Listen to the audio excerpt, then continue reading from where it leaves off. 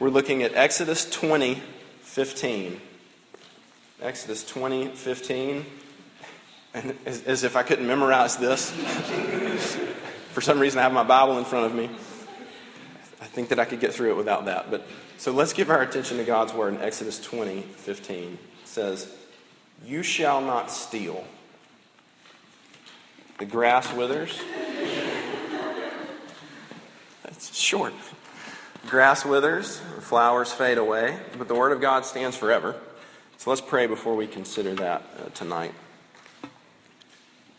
Heavenly Father, we are grateful to be here, though we have no doubt come for a myriad of reasons. What we need more than anything, whether we even know it or not, we need to hear from you. We need to experience you.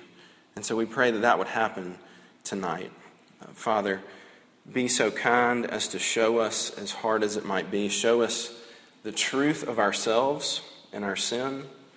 And even more so, would you show us the beauty of who you are and your grace and your mercy in Jesus.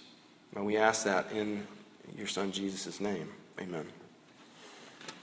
All right, so if you've had any experience with keeping up with kids, with little kids, whether you're a parent yourself, probably not, whether you have kept the nursery at church, or you have nieces and nephews, something like that, it doesn't take you long to realize what at least seems like the third word that a kid learns, right? Let's say first they're probably going to learn mama and daddy, in one order or another.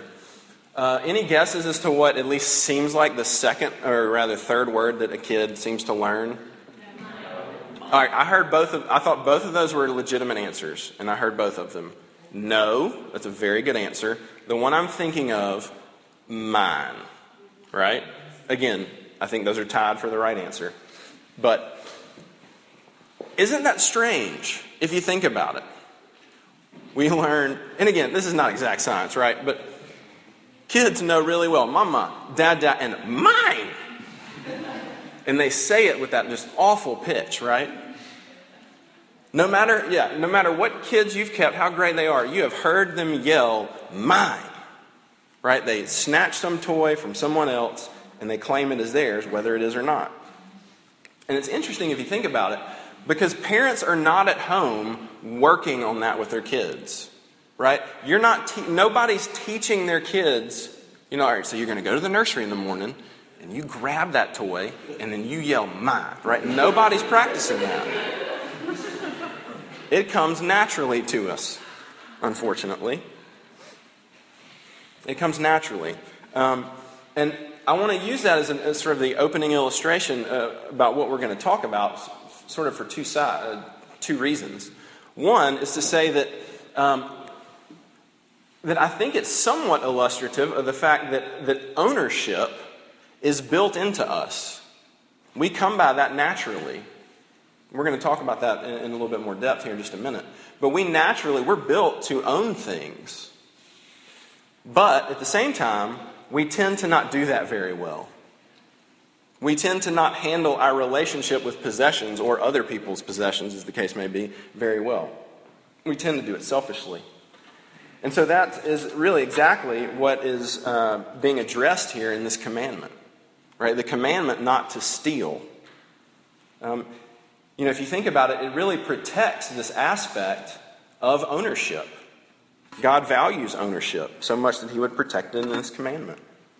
And so we've said, as we've studied through the Ten Commandments this semester, that the law of God, the Ten Commandments, operates at the same time like a mirror into which we look and see ourselves, and a window through which we can look and see the character of God. And so tonight, I think we're going to see, as we look into the mirror of the law, that what we're going to see about ourselves is that we have selfish, thieving hearts that we want for ourselves. But as we look through the window of the law into the character of God, we're going to see a God that's gracious and a God that gives to those that take. So I want to look at that tonight in four ways, 4 points, which might be scary to you because, that's out of the norm of 3, but we're not going longer, I promise. So 4 things. First, we're going to look at the concept of ownership. Secondly, we're going to look at how do we steal, which is not a how-to, by the way. It's more of a where do we see it in our lives. That's a whole other seminar. Third, we're going to look at why do we steal. And then fourthly, we'll look at how do we heal. All right, so first, the concept of ownership. Right, really, in some ways, that's our opening illustration.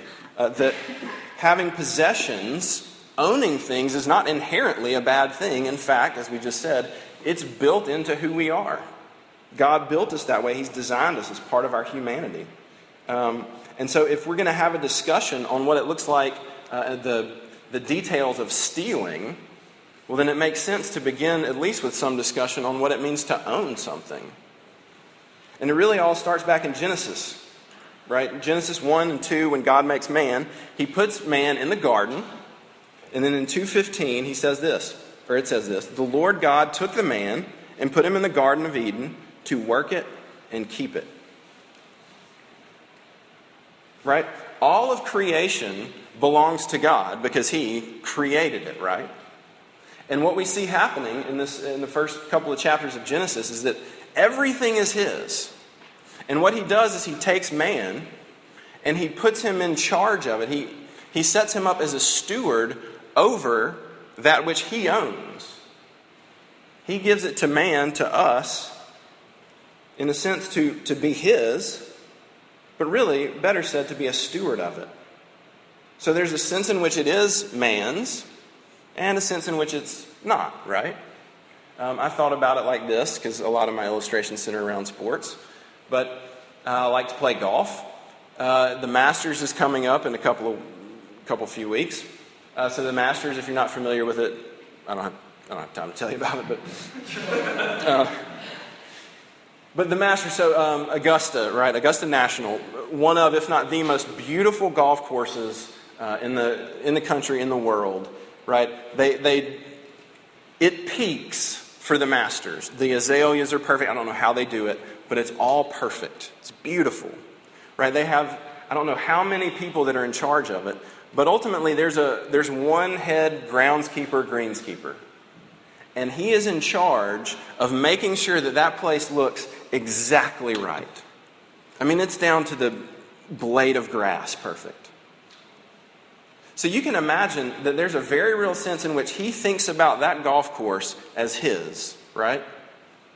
He makes sure that everything's perfect, that it grows just right, is cut just right, everything about it. He cares for it. It's very much his. If he says do this to it, it gets done. It's his. He's proud of it, no doubt. But at the same time, can he sell it? Of course not, right? He can't do anything he wants with it. It's not, in another sense, his at all. He's a steward over it. I think you get the idea. But even as a steward, he's under authority himself. And that really is the same case for you and I, right? Again, God owns everything, and he sets us up as stewards over things, right? The things that we have are ultimately his. So what does that mean for us? A couple of applications. One, it helps us understand how we think about the things that we own, and that's in quotes. The things that we own. On the one hand, it means that it's good and right to possess things, to own them.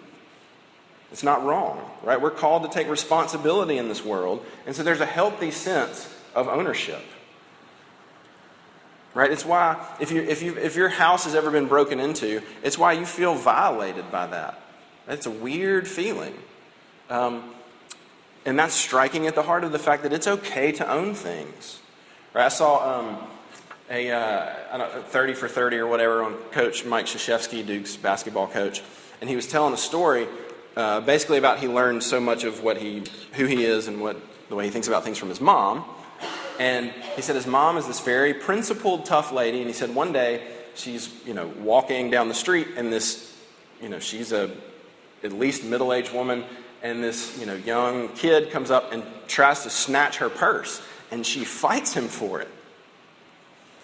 And so when they, when Mike realizes that, she comes home and says, this guy tried to snatch my purse, and he realizes that she didn't just give it to him. He says, Mom, what are you doing?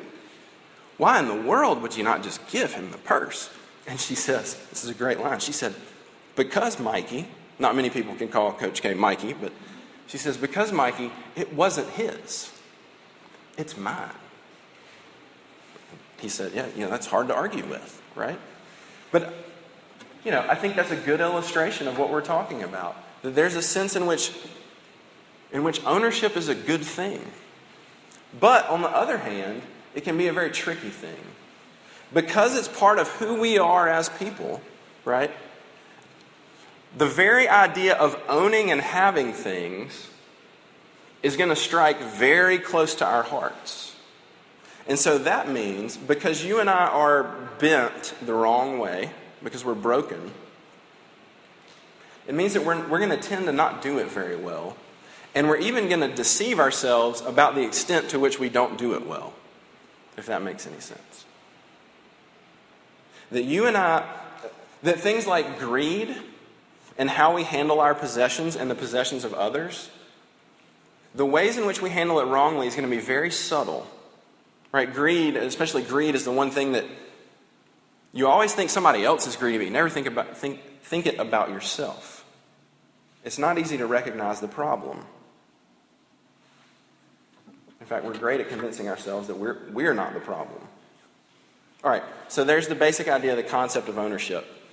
So let's look at the second idea, second point. How do we steal? What ways do we see that in our lives? Because I think one of the ways that we can deceive ourselves is we come to this commandment and we think about the fact that God says, you shall not steal. I think one of the ways that we deceive ourselves is by thinking about it, defaulting to think that what stealing looks like is something that, it involves a ski mask and a gun, right? Just sort of your blatant, outright robbery. That it looks like going to Walmart or, Best Buy or something like that and taking something that's not yours. And now, of course, that is stealing, lest there be any confusion. But what I want you to realize as we begin to sort of flesh this out is that stealing, the concept of stealing, goes much deeper than that. In fact, it really goes all the way down to our hearts. A man named Colin Smith proposes this definition of stealing, which I have borrowed. Okay. All right. Fair enough. I deserve that. He says this: stealing is when your heart wants to get as much as possible while giving as little as possible. It's when our heart wants to get as much as possible while giving as little as possible. I don't know if you're familiar with an artist, sort of country folk-ish singer named Todd Snyder. He actually has some ties to this part of the country, but he's got a song called Easy Money. Most of his songs are pretty clever and witty. And he basically says, let's see, what's the line? That everybody wants the most they can possibly get for the least they can possibly do. We want that easy money, right? The same idea. We want to get as much as possible while giving as little as possible. And so I think that definition is going to begin to help us to see that stealing is not something that those people over there do, but it's going to bring it closer to home. And I want to look at that in two ways. Broad categories to think about stealing. Wrong taking and wrong keeping. Okay, wrong taking. This one's pretty obvious, right? This is when you take something that is not yours. When you take some money that your roommate has left out. When you take some of the food that they paid for, and that's not the way you've agreed to do things, right? But they're not going to notice. It's not that big a deal. When if you work in an office and ink cartridges are expensive, right? I bought some the other day. It's like $40. It's expensive. And your office, on campus or wherever, they get it for like $15 and they got a whole stack of them. And if you take one, it's not that big a deal, right? Maybe when you take answers off of someone else's test paper or out of their project or whatever. When you take someone else's work, which we call plagiarism. Maybe when you and I take movies or music off the internet that doesn't belong to us and we don't pay for it. Maybe it looks like taking money from if your parents have given you a credit card that you have an understanding you're free to use for certain purposes, but you know they don't really pay attention to the bill, and you use it for what you shouldn't maybe. Wrong taking. I think, again, pretty straightforward. But what's a little bit more subtle is this idea, I think, of wrong keeping. Wrong keeping. Because we can often steal by not giving what we should. Right? We've said that a couple of times throughout as we studied the Ten Commandments. The Ten Commandments tend to prohibit something explicitly. Right? Do not murder. But we said that really the flip side of that, there's also, in a sense, an implicit command of not only do not kill, but we should foster life. And I think that's at work here as well. Right? Not only should we not take things that don't belong to us, but really the commandment is that we should be giving things. We should be generous. And so what does that look like? Maybe it looks like when we wrongly keep keep some of the taxes that we owe back to the government. Because you know you're not going to get caught. They paid you in cash. Nobody reports that kind of income, right? But should you keep it? Is it really yours? Maybe if you work at a place where you get tips and you don't turn in all of your tips like you're supposed to. You keep some back. Maybe it looks like when you get credit for something that you didn't do and you just keep it, right? You don't pass it along to who it should go to. Maybe at work if you're supposed to be on the clock doing whatever for your employer and you spend time looking at Facebook or Twitter or whatever, right? That time is not yours. It is yours. You're a steward of it, but you're supposed to be giving it and you don't. Let's see, what else? All of these the whole idea is we're wanting to get as much as we can and give just as little as possible. Maybe you do it with class, right? Maybe there's certain requirements that are required of you in a class to get the best grade possible, right? And our hearts want to come at that and say, I want to give as little as I can. I want to cut as many corners as I can and yet get the best grade possible. We're keeping back the time that actually we should be giving to the class, maybe. This one may not... Anyway, I thought about this for myself. Hypothetical, this has never happened. Let's say I talk to Amy and say, I'll be home by 4:30. And then I finish, I'm in my office and I finish what I need to do by 4:10. And so Amy's at home, managing the chaos of our household and would love for me to come home and help. But I got 20 minutes that's mine, in quotes. And so I show up at the time that I told her I would, right? But you get the idea. Wrong keeping. All right, and here's the real kicker that I think gets at our hearts. We often wrongly keep from God. All right, so how do we do that? All right, listen to Malachi 3. When was the last time you read from Malachi? But here we go. Malachi 3, 8 through 10. It says this. Will man rob from God? Yet you are robbing me. But you say, how have we robbed you? In your tithes and contributions. You're cursed with a curse, for you are robbing me, the whole nation of you. Bring the full tithe into the storehouse, that there may be food in my house, and thereby put me to the test, says the Lord of hosts. And see if I will not open the window of heaven for you and pour down for you a blessing until there is no more need. Hear what God just outright says. You're stealing from me. And they say, how? He says, because you don't give your tithe.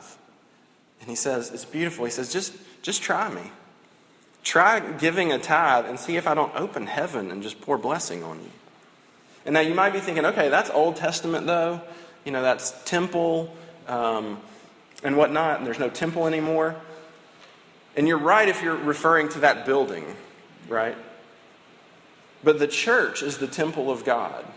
That's what the New Testament teaches us. So God, I think you could say that God is saying that we are stealing from Him when we're tight-fisted with our money and our time and our resources towards the church.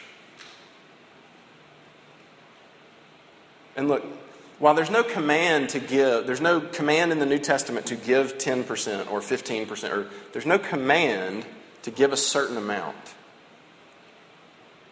And look, hopefully this will provide good fodder for discussion in community groups about what does this look like in our lives.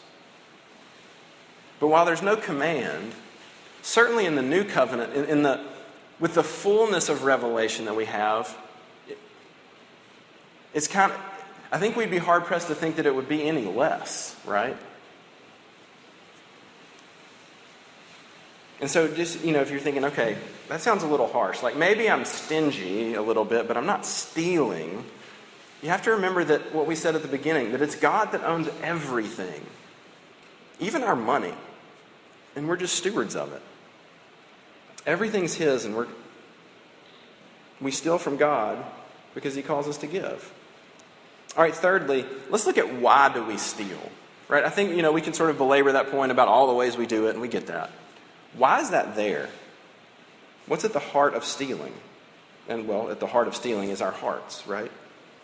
And again, we go back all the way to Genesis, which I think we're going to do in the fall. That's my plan, is to study a little bit in Genesis in the fall, but whatever.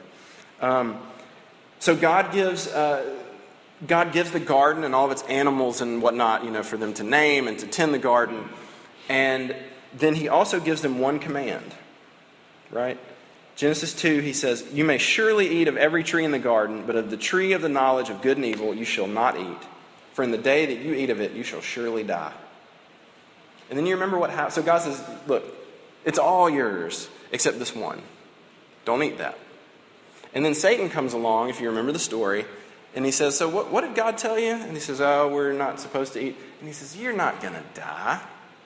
Look, let me tell you the real reason God doesn't want you to eat that.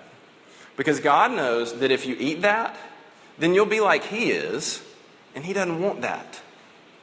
That's what's really, you're not going to die, you're going to live. And Adam and Eve begin to think, wait a minute. Maybe God is holding back from me. Maybe God's sort of holding back the good stuff. Maybe He doesn't have my best interest at heart. Maybe He could be better to me, but He's not. And so they begin to doubt Him and not trust Him. And so what do? They say, that's not supposed to be rightfully mine, but I don't trust Him, so I'm going to take it. They steal, right? They steal. And that's exactly the same thing that's at work in all of us. Our hearts default to looking at God and not trusting Him and thinking He won't take care of me like He should. He won't give me what I need. He won't work providence in the best way possible for me, whatever. So I'm going to take it myself. I'll give you an illustration that I heard from a friend of mine several years ago. I believe it was his in-laws. I don't recall at this point, but neither here nor there. He was telling me about I think it was his in-laws' family, and they happen to be very wealthy folks. And they had a lady that worked for them in their house, helped keep house and clean and cooked and whatnot. And she had been there so long that she was like a member of their family. They took very good care of her. They paid her more than, a good bit more than that job typically would merit, because they cared about her. And she knew to some degree they cared about her. And they went above and beyond in lots of different ways, and always, we'd love to help you in whatever way we can. She'd been with him for years. And then eventually, the husband, it kind of got on his radar one day that he felt like something was missing, some change, a couple of bucks or something like that was missing from his dresser that he had laid up there. And then that kind of kept happening a little bit. And so he set up some sort of scheme to kind of get at the bottom of who it was, taking it, and he, found out conclusively that it was actually this lady that worked for him. And so it ended up damaging and ultimately ending their relationship. And now I want you to think about that for a second. Because if you're like me, I'm guessing you hear that story and you think, okay, that is It's insane, right? Why would you steal $1 or $2.50 or something like that and risk the whole thing? Why would she do that? Because these people are very wealthy, right? She could have asked them, well, let me say it this way. The reason she did that is because ultimately she didn't trust them. When it really got down to it, she didn't trust them. She should have. Because if she had gone to them and said, look, I know I probably shouldn't ask you this, but I'm in a hard spot, and and it might have sounded like a fortune to her, I need $500. I can't say this for sure, but I feel pretty confident to say that he would have written her a check like that without even thinking about it. No problem. But because she didn't trust him, she's going to steal a little here and a little there, and she's going to destroy the relationship. Right? She ultimately thinks, I've got to take care of myself. And just like that lady, we are just like she is. We look and we think, all right, I'm going to steal that answer off that test. And what's really going on inside, though it may not be conscious, is I'm going to take that because I don't trust God with my future. If I don't get the grade that I need, then I'm not going to get in the grad school that I need, and then I'm not going to get the job that I need, and on and on. I don't trust God with the grade that I would make. So I'm going to take it. Or maybe we look at it and we think, look, I give 20 to 30% of my income to taxes, and then there's rent and utilities and food and gas and on and on and on. And there's just not much left over. And I don't trust God. I don't trust that He's going to take care of me. And so I'm not going to give. I'm going to keep it. Because I don't think He can take care of what I need. All right, so how do we heal? Fourthly and finally, if you're tracking and if you're finding yourself thinking, okay, yeah, my heart is bent towards that in every way I can think of. I try to maximize every resource in life to get as much as possible and give as little as possible. I steal all the time and I'm certainly not generous. What's the answer? All right, to put it very simply, the answer, or at least one way to go at it, is this, is John 3:16. John 3:16. And I'm going to guess that a lot of you did what I did. I was reading a guy that had written on this. And as I was reading this, and he says, John 3:16, right? We all know it. Right? You go through it in your head, for God so loved the world, He gave His only begotten. And I thought, okay, that must be a type. And I honestly looked, maybe he meant 1 John 3:16, right? Maybe he meant John 13:16. But as I kept reading, it's right there. What does it say? For God so loved the world that He, what? Gave. God loved the world in this way. How did He love the world? He loved the world so much that He gave. He didn't take. He didn't try to maximize His enjoyment in a sense. He gave. And what did He give? He gave His most prized possession. He gave His only Son. And now look, as a parent now, that has become more and more amazing to me, quite honestly. Because look, I love y'all. Most of you. Kidding. No, I love y'all, and I'd like to think that I do a lot for you. But I can promise you this. If in some parallel universe it came down to one of you or all of you and one of my kids, you're done. I'll take you out myself. As opposed to give up one of my kids. Did somebody just say I have a specific set of skills? Yes, well played, well played. Ruined the whole, mojo of my sermon, but thanks. Kidding. Yeah, you get the idea, right? I'm not giving up one of my kids. Why? Because they're mine. But the beauty of the gospel, the good news that will begin to heal your heart, is that God gave. He gave his son. He gave him freely.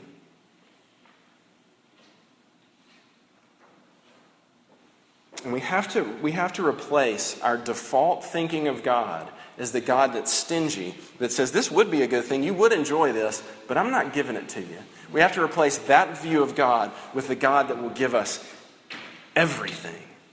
Right? The Bible even says it. Romans 8:32 basically tells us that it reasons this way, that if God will give us his son, what else would he hold back from us? Nothing. He won't hold anything back from us. And that means that we can trust him. It means that we can trust him to forgive our thieving hearts. 2 Corinthians 8:9 says, "For you know the grace of our Lord Jesus Christ, that though he was rich, yet for your sake he became poor, so that you, by his poverty, might become rich."